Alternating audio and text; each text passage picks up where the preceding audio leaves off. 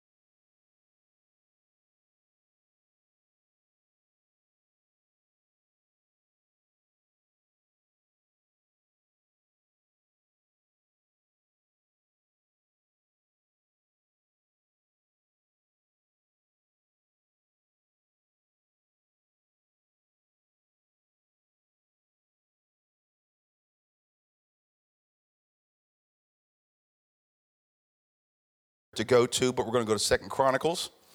If you're in your Bible, I know you've been standing up and down for quite a bit here today, but I'm going to ask you to stand while we read 2 Chronicles.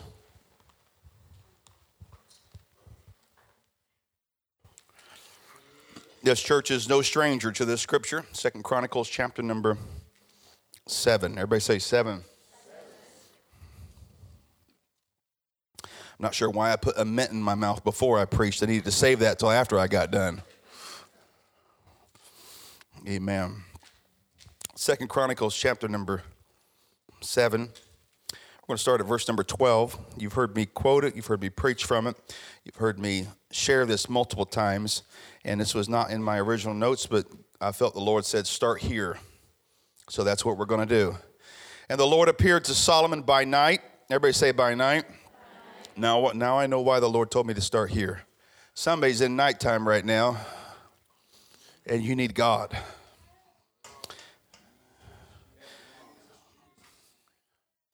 I'm thankful that the Lord didn't show up in the daytime all the time. He shows up in the nighttime too. Yeah. He shows up in the troubled time just as much as he does in the good times. And said unto him, I have heard thy prayer, and have chosen this place to myself for a house of sacrifice. And if I shut up heaven, that there be no rain, or if I command the locusts to devour the land, or if I send pestilence among my people. That sounds like a pretty dark time.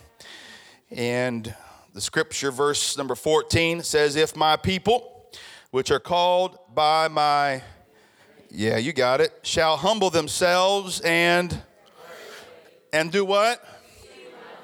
And then turn from their wicked ways. We got to pause there. You can't read the scripture and just gloss right over that. Many of us will say, I'm called by the name of Jesus, and I will humble all, and we pray, and we seek his face, but you don't want to turn from your wicked ways. That's what the Bible says. This is not what I'm saying. It's what the Bible says. Turn from your wicked ways, then will I hear. You know what? Back up. It is your choice to turn away. I said it's your choice to turn away. You can choose to turn to Jesus, or you can choose not to turn to Jesus. It is your choice. Then will I hear from heaven. You can't hear from heaven unless you turn away. Many people in the last days will say, Lord, Lord. Then will I hear from heaven and will forgive their sin, and I like this, will heal their land. And then I'm thankful to the Lord because the Lord just revealed unto me why he wanted me to start here. Now mine eyes shall...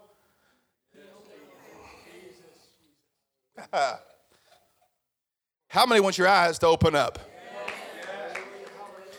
The Old Testament prophet was on a wall.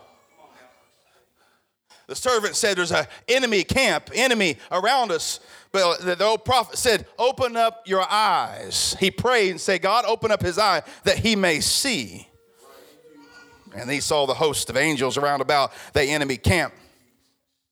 For now mine eyes shall be open and mine ears attent unto the prayer that is made in this place. What is this place? I don't think that is necessarily just because he was in the house of God, but because the place meant his spiritual place. The spiritual place. He prayed, sought the face of God, humbled himself, turned from the wicked ways. That place. Everybody say that place. How many want your eyes to open and God's ears to attend to the prayer that is made in that place? For now have I chosen and sanctified this house, that my name may be there forever, and mine eyes and my heart shall be there perpetually. Somebody say amen. Amen. God bless you. You may be seated. I want you to turn your Bibles to Isaiah, and we'll be going through some Isaiah scriptures here in just a few moments. But I want to say a couple things before I get into a word of the Lord. It's good to have Matt and Shannon Armstrong here today and their two boys. God bless you. Amen. Thank you for being in the house of the Lord with us today. They are members of Calvary Tabernacle and old friends of ours. And I ran into Matt at men's conference, right? And Matt goes, we need to come over and visit y'all. And I said, yeah, you do. And they popped in today. So Matt, thank you. This man's got an incredible testimony. And I'm not going to have you come up and testify. I felt the instant pressure come your way. I wouldn't do that to you. And love this family very, very much. And we crossed paths a long time ago. Known Shannon for a long time. And then they popped in Kentucky at our church in Kentucky it was at. I'm like, what are you doing here? They had friends down there. So an incredible family. Yes, thank you, Shannon, for that. And so thankful that you're here. Also, I think they stepped out, but Helen and Audrey were here from Traditions. I don't know if some of you recognize them. I talked about the power of the Holy Ghost last week, and then she goes, I need to come and visit the church. And they had never heard anybody speak in tongues, and I think today they heard somebody speaking in tongues. And so God will reach them here today. Amen. I'm going to speak to you today. I'm going to talk for a few minutes. I want you to follow along. Poke your neighbor and say, I need to follow along. I want you to listen to what I have to say today. Do not let your mind wander too far. And with the help of the Lord, I want to bring to your attention some things in the Word of God that I believe is for this church and for today. Look to your neighbor and say, why he makes a way. I'm here to tell you Jesus can and will make a way. And I'm going to try to tell you by the help of the Lord why he makes a way. Somebody say why. Glad you asked. I'm going to tell you. There's an old Carmen song. How many Carmen lovers are in the house here today? Okay, now all you 1980s, early 90s. How many went to Carmen concerts? How many? Come on, you can admit it. He sang an old song that says, I've been delivered. And I begin to sing this song every now and again. And this morning I was in here for prayer. And I left prayer because I wanted to go look up the lyrics to Carmen song, I've been delivered. And it says this, Jesus healed the blind man and made him see. Cast demons out the man from Gadarene. He cleansed the lepers too. He made the lame brand new. He put hope back in a hopeless life. So I testify to you, I've been delivered. I've been delivered. The hold the devil had on me, he ain't got no more. I've been delivered. I've been delivered. Delivered by the hand of the Lord. He saved a man I know this close to death. He gave a boy with asthma back his breath. The best miracle to see is when sin, he sets you free. Because you know when he sets you free, you know you're freed indeed. I've been delivered. I wish I had somebody who would testify with me for a moment. Have you been delivered by the hand of the Lord Jesus Christ? I've not been delivered by this world. Too many people are confused with deliverance. You think you're happy in this world. The world will not deliver you. The world will put you in a place of bondage. Oh, the world will be fun for a little while, but you are not prepared to go down the road of this world. It ends in bondage. It ends in a place that you wish you never got yourself in. But Jesus says, I come to deliver. I've come to set the captives free. I've come to do what no man on this earth has ever done before. I'm coming to die. I'm coming to be stripes on my back. I'm coming to bore healing. I'm come to bore shame. I've come to bore addiction. I've come to bear sin of every kind. And he says, I have come to deliver everyone that is in bondage and that needs deliverance. Now, I said I would talk. I did not want to go there quite yet. The song continues to say, I've been delivered and I ain't lost. I've been delivered through the cross. I've been delivered by the blood. I've been delivered by the saving blood. How many knows it's the blood of Jesus Christ? Can I get a witness? Is it because of the blood of Jesus Christ? I've been delivered through the hand. I've been delivered by the hand of the Lord Jesus Christ.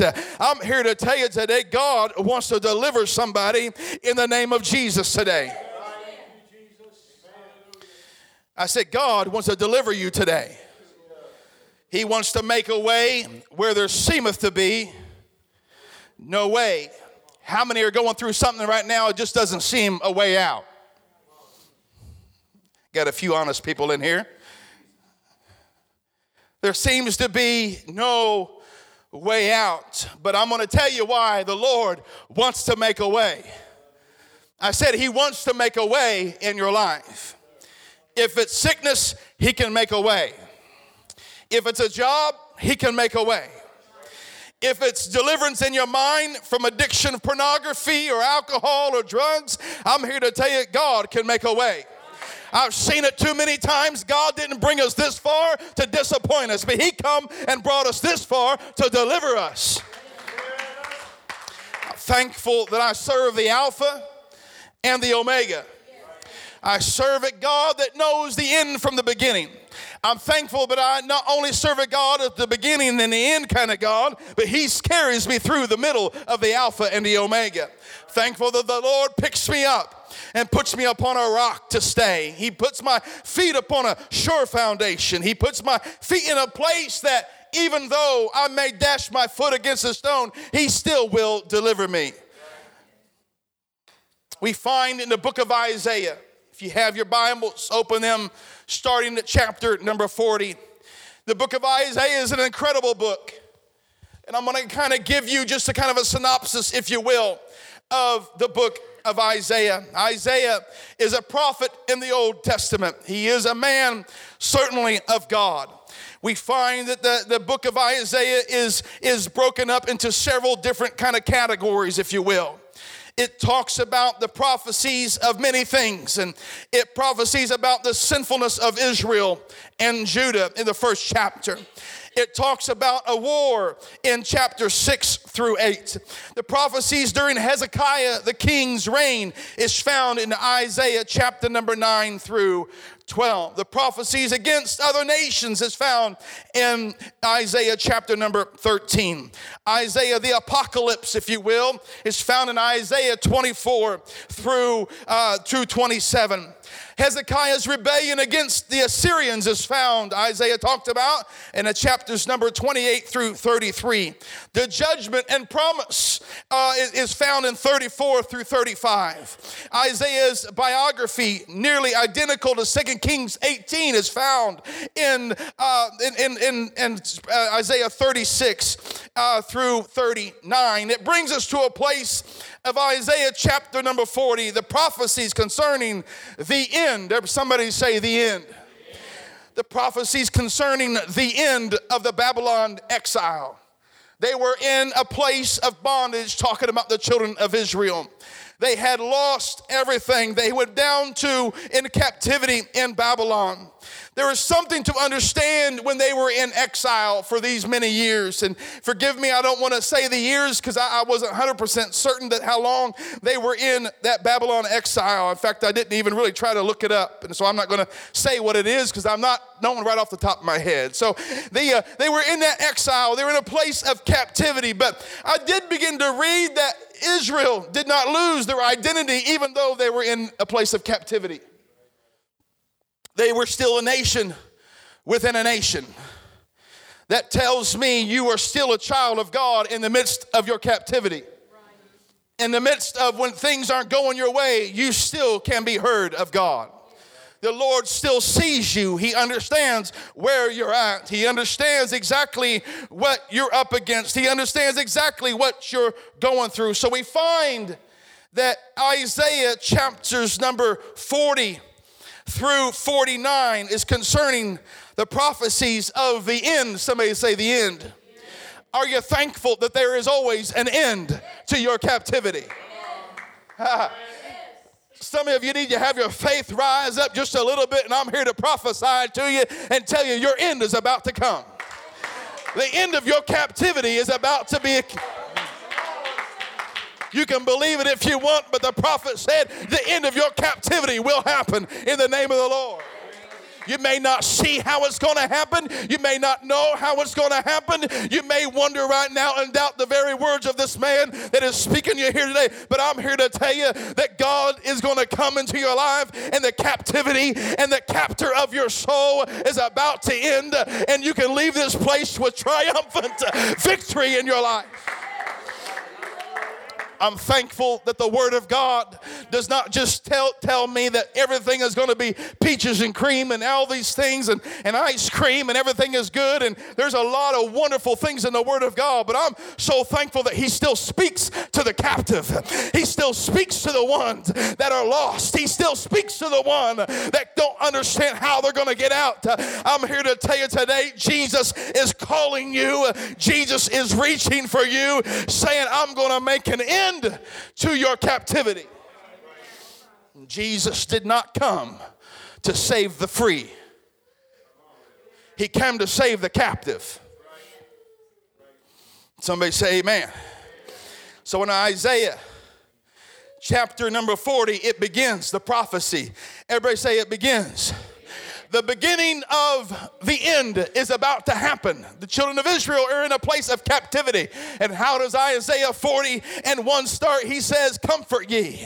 I'm here to comfort you today and say your captivity is about over. I've come to comfort you today and say Jesus is still on the throne.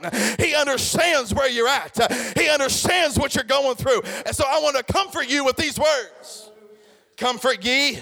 Comfort ye, my people, saith your God.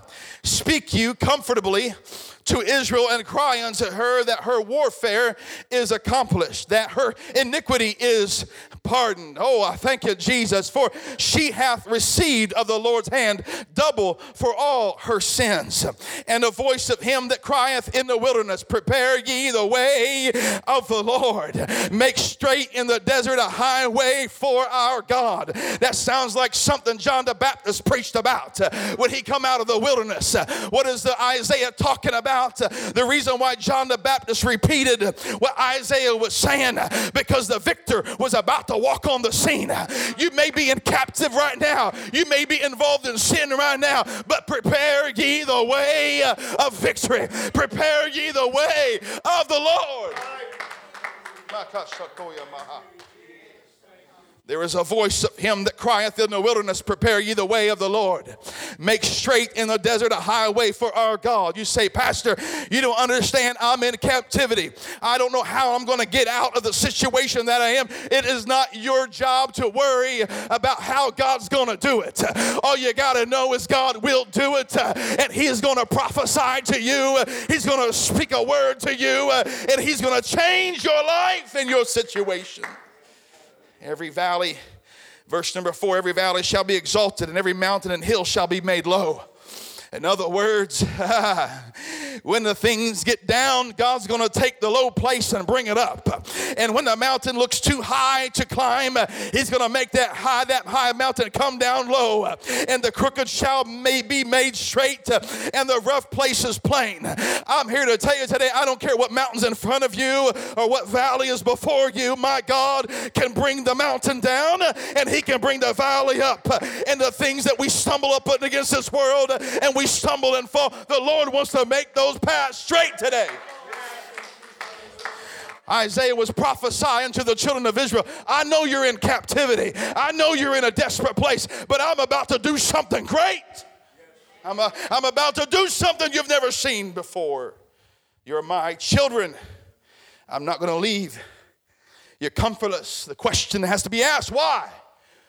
Is God doing this? Why does he want to make your path straight? Why does he want to bring the mountains low? Why does he want to bring the valleys high? And I'm just going to give you the end to this message right now so you can understand what the end I'm trying to get to. It's because he loves you. I said because he loves you. This is not a revelatory message. This is all about Jesus made you.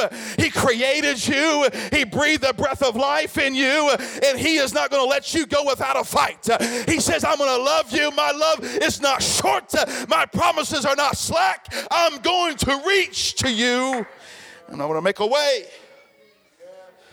He says, I'm going to make a way even when you don't want a way.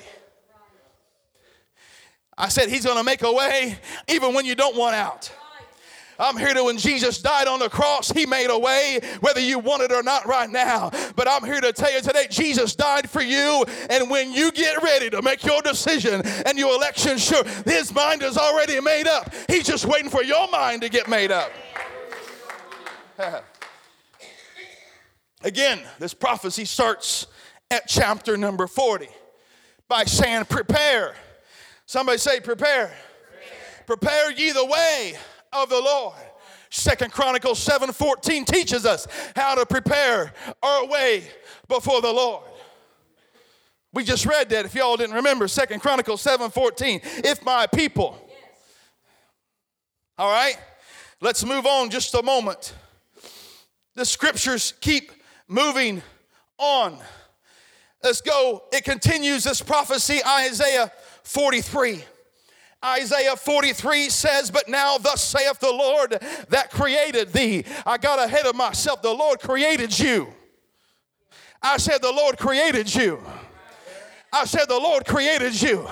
I don't know about you, but I love my kids. I love them with everything I've got. Why? Because I'm a part of the creation process of them being here. And I will stick up for them. I will die for them. I'll go to war for them. I'm here to tell you, my love is no match for the master. And just as much as I love my kids, he loves each one of you. His love is unmatched. It's unmeasurable. He will do whatever he has to do to save you. But now thus saith the Lord that created these, Isaiah 43:1, O Jacob, and he that formed thee, O Israel, fear not. Fear not.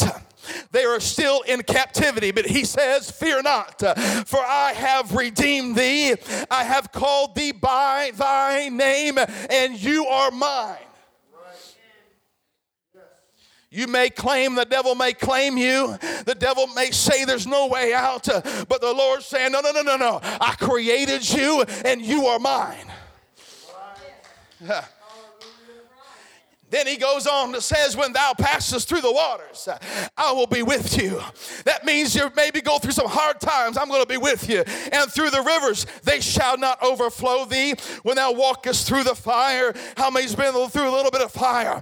Thou shalt not be burned, neither shall the flame kindle upon thee. For I am the Lord thy God, the Holy One of Israel, thy Savior.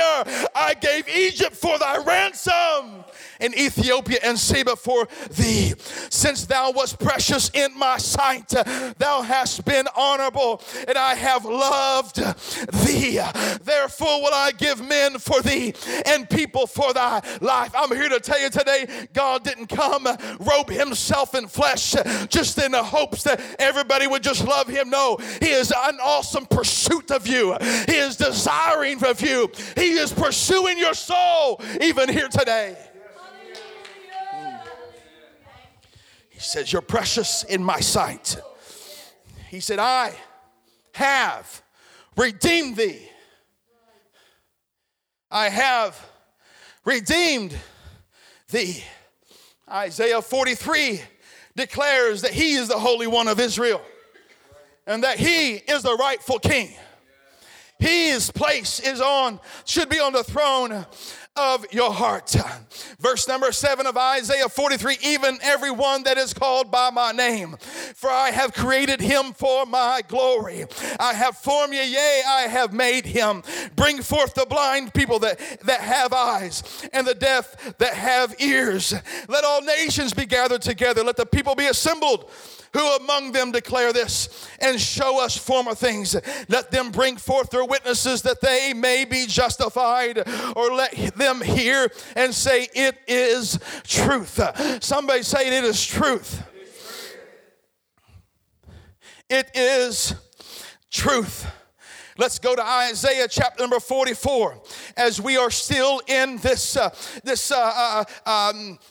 prophecy, if you will. Verse number 1, yet now hear, O Jacob, my servant, and Israel, whom I have, somebody say, chosen. Thus saith the Lord that made thee and formed thee out of the womb. Sounds like the Lord's repeating himself. I said it sounds like the Lord's repeating himself. And sometimes I get up here and repeat myself. Why? Because I'm trying to create a picture in you that you are worth saving. I said you're worth saving. You're worth dying for. God created you so he can have his awesome pursuit of love for you. Thus saith the Lord that made thee and formed thee from the womb, which will help thee. Fear not, O Jacob, my servant, and thou, Jeshurun, whom I have chosen, for I will pour water upon him that is thirsty. I don't have time to go into the book of Matthew. Maybe I do. Bible says, he who hungers and thirsts after righteousness shall be filled. What is Isaiah talking about here? For I will pour water upon him that is thirsty. He is prophesying. He says, when you get thirsty, I'm going to pour upon you a measure that you will never thirst again. I'm going to pour upon you a place that you will never dry up. The floods upon the dry ground. I will pour my spirit upon thy seed and my blessing upon thine offspring, and they shall spring up as among the grass and the willows by the water courses. One shall say, I am the Lord's, and another shall call himself by the name of Jacob, and another shall subscribe with him his hand unto the Lord, and surname himself by the name of Israel. We're getting somewhere here today. Just told you to bear with me here for a moment. Verse number 6, thus saith the Lord, the King of Israel, and his, somebody say, Redeemer. The Lord of hosts, I am the first, I am the last, and beside me there is no God. and who as I shall call and shall declare it and set it in order for me. Who's it for? It's for him. Since I appointed the ancient people and the things that are coming and shall come, let them show unto them. Fear ye not, neither be afraid. Have I not told thee from that time and had declared it? Somebody say he declared it. Ye are even my witnesses. Is there a God beside me? Yea, there is no God. I know not any. I'm here to tell you there is only one God, and his name is Jesus. God came and robed himself in flesh and died among us to save us and to redeem us. There is no other God. Bible goes on to say, Isaiah 44, it deals with idolatry, the spirit of idolatry of worship. Look to your neighbor and say, Pastor's getting somewhere. Hang with me for a moment. So I ask you a question. Is there a God beside God? Is there a God beside Jesus? There is no God. Isaiah said there is not one, and he couldn't think of one. In fact, he didn't want to think of one. He says, I know not any. I'm here to tell you today that once you know Jesus, you don't want to know another God. I said, when you open up the scriptures and you begin to think of the goodness of Jesus and all that he has done for you, my soul cries out unto Jesus. And my soul does not want to be saved by another thing, but it's by Jesus Christ. That's why it's important for our kids and our children to hear the blood of Jesus Christ preached. That's why they need to know what God has done for you adults. That's why you need to share them where the Lord has brought you out. Share with them what Jesus has shown to you. I'm so thankful to that. And my kids always tell me, why do you always say stuff about us when you preach? Because I'm around you a bunch. And good examples. Last night I heard Ellie, I was studying in the office and I heard Ellie in the other room and she said something about something, but the phrase that she said that was so powerful to me, and I got goosebumps on top of goosebumps. She says, we're here to win souls. Hey, she didn't hear that from her school. She didn't hear that from people in the world. She heard it from a daddy who preaches the gospel. She hears it from a mom and daddy who talk about it in the home. She hears it from people who love Jesus Christ.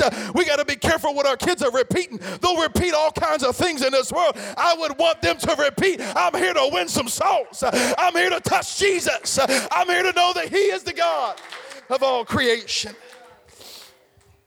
I won't leave Evan out of this, but he comes into my office every once in a while. And they go to a Christian academy or a Becca Academy, which is an organization. It's a Christian school, but they teach on the Trinity. And Evan will come to me and Ellie will come to me and say, well, Dad, that's not right. I said, that's exactly right. You're right. They're wrong. He says, there is no three gods. That's exactly right. How can I prepare them for a world that teaches one thing? I have to instill truth in them so they will understand what's not truth. Mm-hmm. The truth of the matter is there is one God. Jesus is his name. So Isaiah the prophecies here is to them to understand that it's just not some willy-nilly God that wants to save you. It's Jesus Christ. Let me give you a little secret to the book of Isaiah. Everything in the book of Isaiah is the prophetic about Jesus coming. It's preparing you for Jesus. It's preparing you for what God is about to do in their midst. Isaiah chapter number 45. Here we go. Thus saith the Lord to his anointed, to Cyrus. You know, Cyrus was not a Jew, but God ordained a way for the children of Israel to get out of that Babylonian. He changed the heart of Cyrus, and he said, you are going to let my people go. Israel cried out to God, and they wanted out of that place. But thus saith the Lord to his anointed, to Cyrus, whose right hand I have holden, to subdue nations before him, and I will loose the loins of kings, to open before him the two-leaved gates, and the gate shall not be shut. I will go before thee and make the crooked places straight. I will break into pieces of the gates of brass and cut into sunder the bars of iron.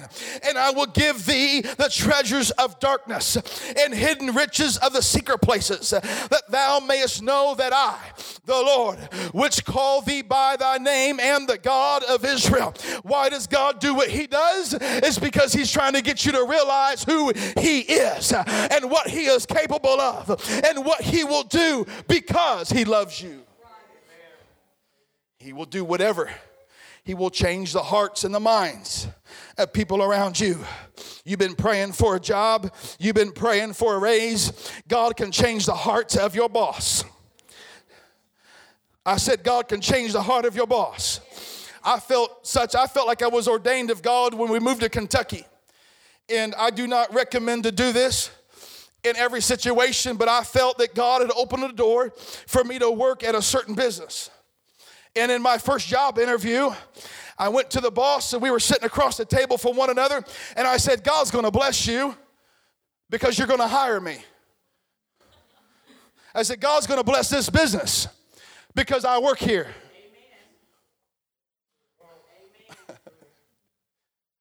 This business will not fail because I'm working. And it was not something I would never, that's not my personality to come out and say that. He looked at me with a smile and he said, well, why is that? I said, because God has always provided, and in order for him to provide for me, he's got to provide for you. And don't you know, I got raise after raise after raise, and they wanted to put me in positions that I did not want to be in because I knew God had a greater work for me to move back here to Indiana, and they were trying to do this, and the owner of the business, he said, why can't you just start a church here? In fact, the owner of this large dealership I was in, he came back to me. Bill Collins was his name, or Kevin Collins was his name. His dad was Bill. He said, Tim, he said, you've been a great benefit to this place.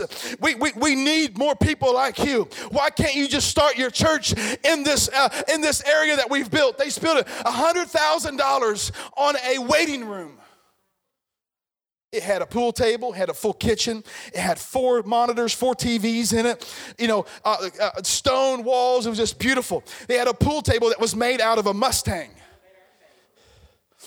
He spent all this money, and $100,000 is conservative what he spent in this waiting room. He says, this waiting room over here, you can have church right in there on Sunday morning. He said, I don't go to church, but I want you to stay here. So if you stay here, you can start a church right here. I'm here that God will bring favor into your life. So when we walk and we know we have a God, God will always provide for us. He will make a way where there seemeth to be no way. People would ask me, how are you going to start a church? I said, I don't know. I've never done it before.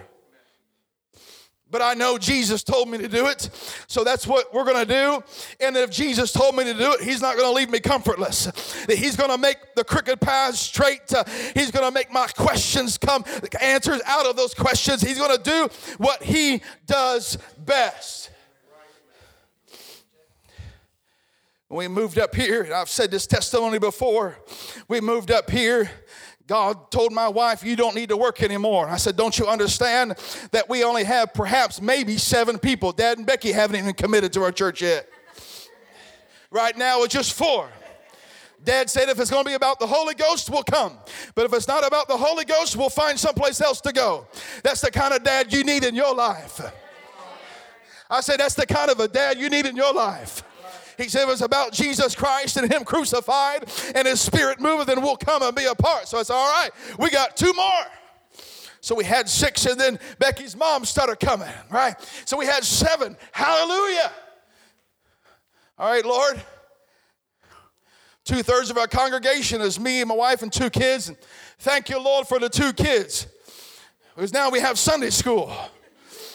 So we had 2 ministries going on. We had the Sunday school ministry, and then we had the worship service with a computer in my room. I advanced the songs by having a wireless keyboard. Hit that. If you remember, I would hit the space bar on the keyboard to advance the song. great technology.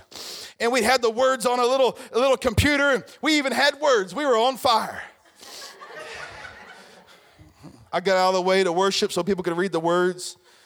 It was so goofy when you think back about it. But we were starting a work in Jesus' name. I didn't know how it was going to work out. I didn't know where this would be the place that we're in, but I know God has always prepared a place. He's always made a way where there seemeth to be no way. He always makes my crooked path straight. He will open up the gates of brass and cut asunder the bars of iron, and he will open up treasures in this world that will benefit the body of Christ. We didn't know how we were going to pay for anything. And God would bring people into our congregation. There's a lady that we prayed with and we talked with and all these things, and we were trying to find a next place to worship in because we were at Traditions at that time, and we were trying to find our own place that we can invite people to the house of the Lord. And this lady came in to our church, and she said, and God just allowed us to minister her, and it was a frustration ministry at that point. God was showing me a lot of things, and this lady, she said, you know what? She said, why don't I just give the church the first 6 months rent for the next place? I received that in Jesus' name. And she said, I know you can't sign that first lease. Why don't I take the hit and I'll sign that lease with you so that if anything happens, I'll be responsible for it as well. Okay. She said, I've seen that computer that you've been carrying around and doing all this, and you don't have a projection system. You're handing out words. She said, why don't I buy the church a projector? I said, okay. She said, why don't I provide a church a screen? I said, okay. She said, why don't I do this? Why don't I do it? And after that year that God brought this lady in, and that lady moved on out of our church onto somewhere else. But in that time of year, God provided over $12,000 of benefits to the church. I'm here to tell you today, God will make a way when you don't understand how it's going to happen, because God will change the hearts and minds of people. I don't understand how God does it, how he does it. He just does. There is none like the Lord. I said there is none like the Lord. Why does he do all those things? It's because he loves us. He wants to bless us. He wants to keep us. He wants to guide us. The death on the cross did not abort Jesus' mission. Just because things look dark for a moment does not mean his mission is aborted. Many of us will raise the white flag when things get tough, when things get hard, when things seem dreary, when you're in a place of captivity and you don't understand what's going to happen and what measure this thing is going to work out. But I'm here to tell you, when the things get tough and when the trials begin to mount, that is not time to abort the mission. It is just get back up on the throne of Christ and say, Lord, the greater is he that is within me than he that is in the world. Just because you're being held in captivity does not abort God's mission for your life. It does not abort God's love for you. It does not abort God's care for you. God sees you in the moment of captivity. He sees that hardship. He sees that wilderness place, and he says, I'm going to pursue you like I've never pursued. There is a prophetic word that will come into your life, and God will be your deliverer. Just because times are tough, you may feel like you are in a wilderness. The deliverer is on his way. The children of Israel were in Babylon. They may not understand of how long they're going to be there. They may not understand exactly what it's going to take to get out. But Isaiah began to prophesy and says, I'm going to prophesy about your end. That this time is about to be over. This time is about to come to pass. We find in later chapters number 45 and then 46, 46 Isaiah talks about the false gods of Babylon, and he separates the false gods from the one true God. And then Isaiah prophesies about the ruin of Babylon. And then he says in chapter number 48, he says, oh, hear this. And what he begins to talk about is how Israel was going to be refined. And they begin to sing songs in 49. Verse number 8, it says, thus saith the Lord, in an acceptable time have I heard thee, and in the day of salvation have I helped thee, and I will preserve thee and give thee for a covenant of the people, to establish the earth, to cause to inherit the desolate heritage. In other words, he's saying they're going to sing a song. They're going to sing a song of love, because the day of salvation is about to happen. The day of salvation is among us. Isaiah 50, it talks about the obedience. The verse number 4 says, the Lord God hath given me the tongue of the learned, that I should know how to speak a word in season to him that is weary. And he wakened morning by morning. He waketh mine ear to hear as the learned. Somebody say amen. Jerusalem finds comfort in Isaiah 51, glad tidings of salvation in 52. And then we come to 53. Somebody say amen. In 53, there's a crescendo of coming out of the Babylon experience. 53 says, who hath believed our report? And to whom is the arm of the Lord revealed? For he shall grow up before him as a tender plant, and as a root out of dry ground. He says, remember that Isaiah said, I'm going to pour water in you and put a flood in dry ground. For he shall grow up before him as a tender plant, and as a root out of a dry ground. He hath no form nor comeliness. Isaiah's talking about Christ. And when we shall see him, there is no beauty that we should desire him. He is despised and rejected of men, a man of sorrows, acquainted with grief, and we hid as it were our faces from him. He was despised and was esteemed him not. Surely he hath borne or lifted away our griefs and sicknesses, and carried away our sorrows. Yet we did esteem him stricken, smitten of God, and afflicted. But he was wounded for our transgressions.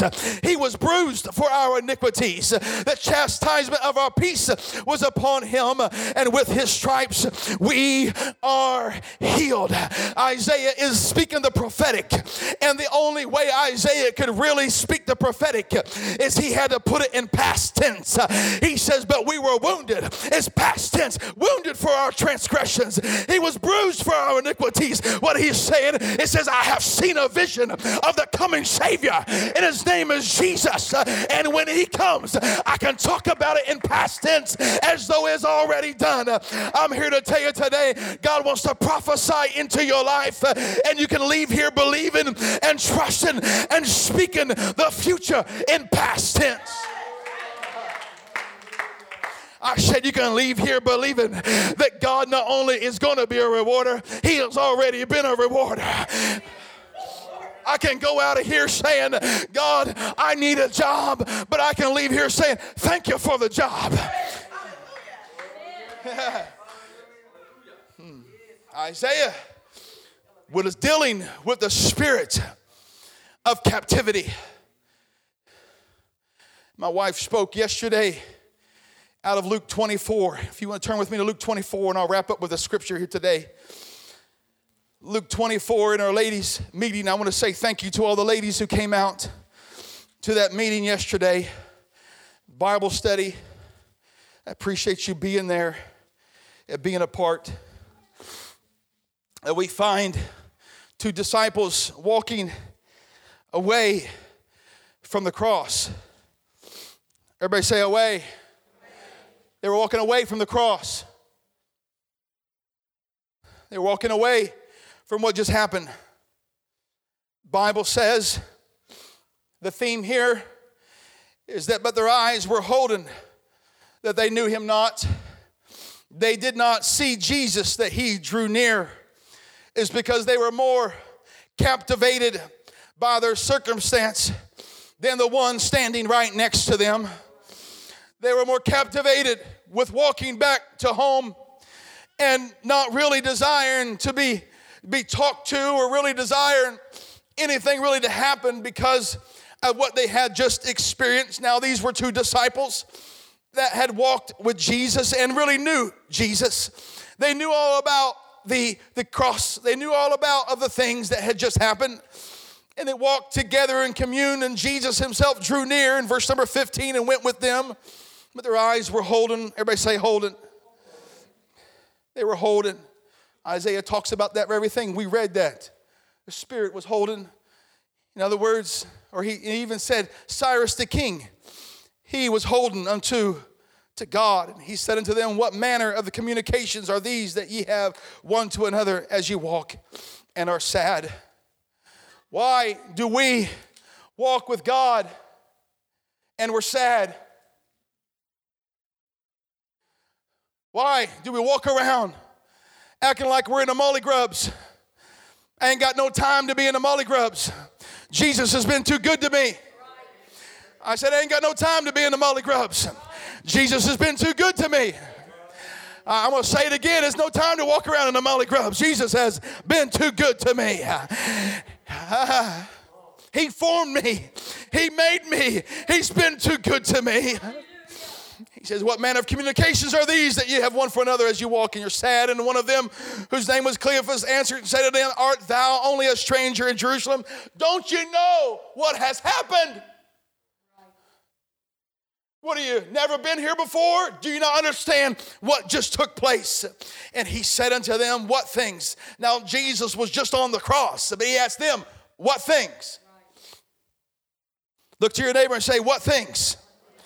That's an interesting question for Jesus to ask. What things? And they said unto him, he wanted to uncover their heart concerning Jesus of Nazareth, which was a prophet, mighty in deed and word before God and all the people, and how the chief priests and our rulers delivered him to be condemned to death. You could feel a little bit of attitude with the disciples, a saddened countenance, and they crucified him. I could imagine tears starting to come to his eyes and say, I can't believe this took place.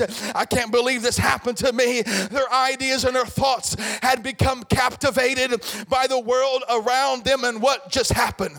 He says, but we trusted that it had been which should have redeemed Israel. And beside all this, today is the third day since these things were done. He talked about a certain woman of the company and was astonished when heard early of the sepulchre when they found out his body, and they came saying that they had also seen a vision of angels which said that he was alive. And certain of them, he's talking to Jesus, he said, well, certain of them which were with us went to the sepulchre and found it, even so as the woman had said, but him they saw not. He says they went there, but they still didn't see him. That sad countenance was coming across. It's amazing how many times that Jesus is trying to reveal his love toward us, but we constantly discount what he has already done. God is pursuing us, but we discount what he has already done. Isaiah had the mindset that I'm going to write in a past tense about what he is going to do because I believe what he has already done. If God says it's going to happen, I can worship him in a place of past tense. These men need to get to the revelation of not just about celebration, that was going to happen, but what has already happened, and that their countenance and their shame and their guilt and their sadness had come upon their face. And then he said unto them, O fools, and slow of heart to believe all that the prophets have spoken. Ought not Christ to have suffered these things and to enter into his glory? And then verse number 27, Jesus teaches a Bible study. And in beginning at Moses and all the prophets, he expounded unto them in all, everybody say all the scriptures, the things concerning who? Concerning himself. What does Jesus want to do? He wants to bring you to understanding that he loves you and that he cares for you and wants you to see him for who he is. And he'll do whatever it takes to get you to see who he is. And they drew nigh unto the village whither they went, and he made as though he would have gone further, but they constrained him, saying, Abide with us, for it is toward the evening, and the days are far spent. And he went to the tarry with them, and it came to pass, as he sat at meat with them, he took bread, and blessed it, and brake it, and gave to them. And their eyes were opened, and they knew him. And he vanished out of their sight. I asked my wife this when she was preparing on Friday night for Saturday. I asked her the question and said, why did Jesus do this? Why? In my original thought, he was trying to raise their faith. Yes, he was trying to encourage them. And I got to thinking about it, praying about it, considering the scripture. And he wanted them to know. This one of the disciples, Cleophas, was one, and the other one, there's no name represented in scripture. Some say it was Simon, some people it was somebody else. But why did Jesus do this? It's because he loved them. And he wanted to show them reveal who he was to them. It was a sign of love. It was a sign of care that he would make a pit stop, if you will, to two men walking to a city to say, I'm tired, I'm sad, this thing didn't work out the way we thought. Things are not going our way. We're just going to go home and be sad for a while. But Jesus showed himself to them. The love that he showed on the cross, he demonstrated to them again. He spent time with them, communed with them.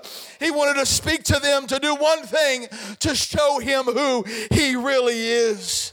To show them that he loved them. If the music would come. If you want to stand with me right now. God's favor and goodwill to his people. Speak abundant comfort to all believers. Somebody say amen.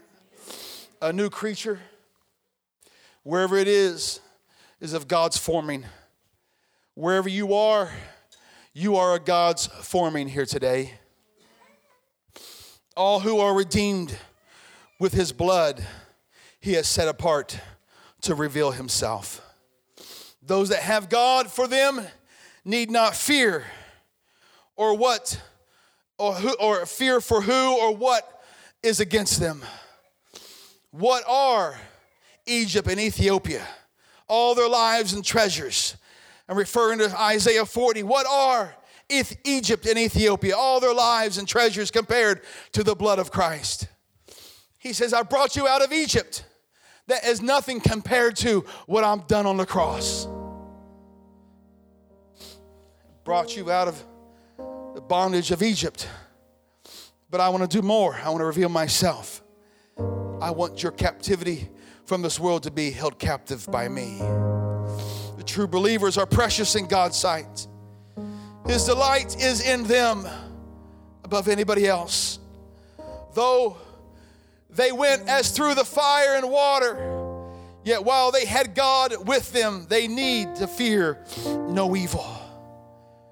They should be able to be borne up and to be brought out. The faithful are encouraged. They were to be assembled from every quarter, Isaiah 40 says.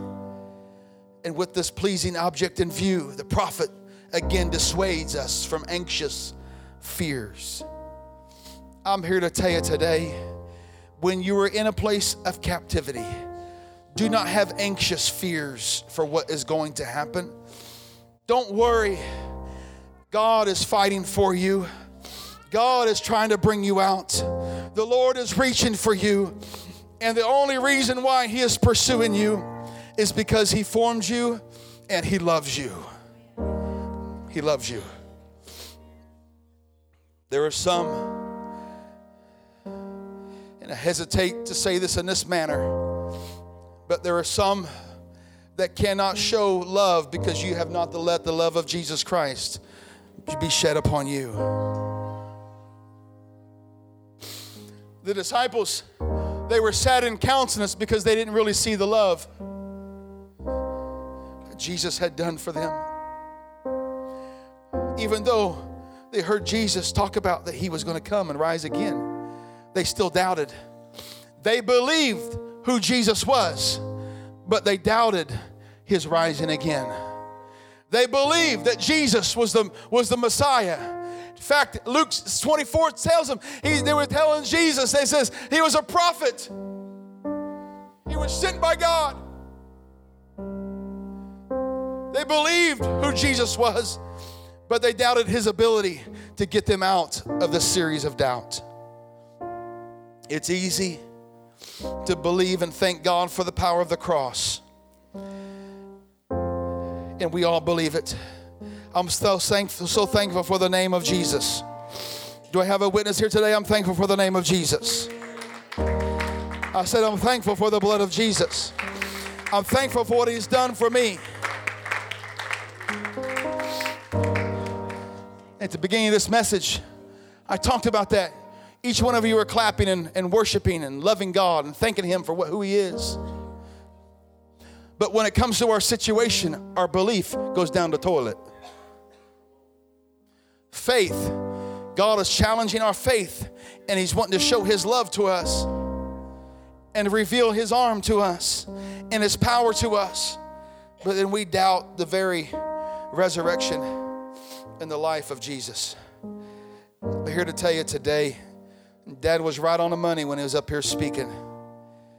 I felt the Holy Ghost speak through him when he was saying that even though I may have this moment of affliction, Jesus is still my deliverer. The doctors may say one thing, God says I am healed. In fact, Isaiah talked about it in a past tense. So I wonder today, if you are in a place of captivity, whether your body is in captive to sickness or your mind is bound by addiction, and you know that Jesus is on the throne, and you know that Jesus died for you, I want you to hear the prophet Isaiah when he says, I'm going to prophesy to your captivity. And there is one that is greater that is coming. And he's going to make your path straight. And he's going to make your crooked places straight. And he is going to take the mountains and make them flat. And he's going to take the valleys and bring them up to a place that you can walk on that area of your life. You say, Pastor, I don't understand how God's going to do it. It is not your job to understand how God's going to do it. All he is asking is to allow him to show his love to you enough that let him do what he does best.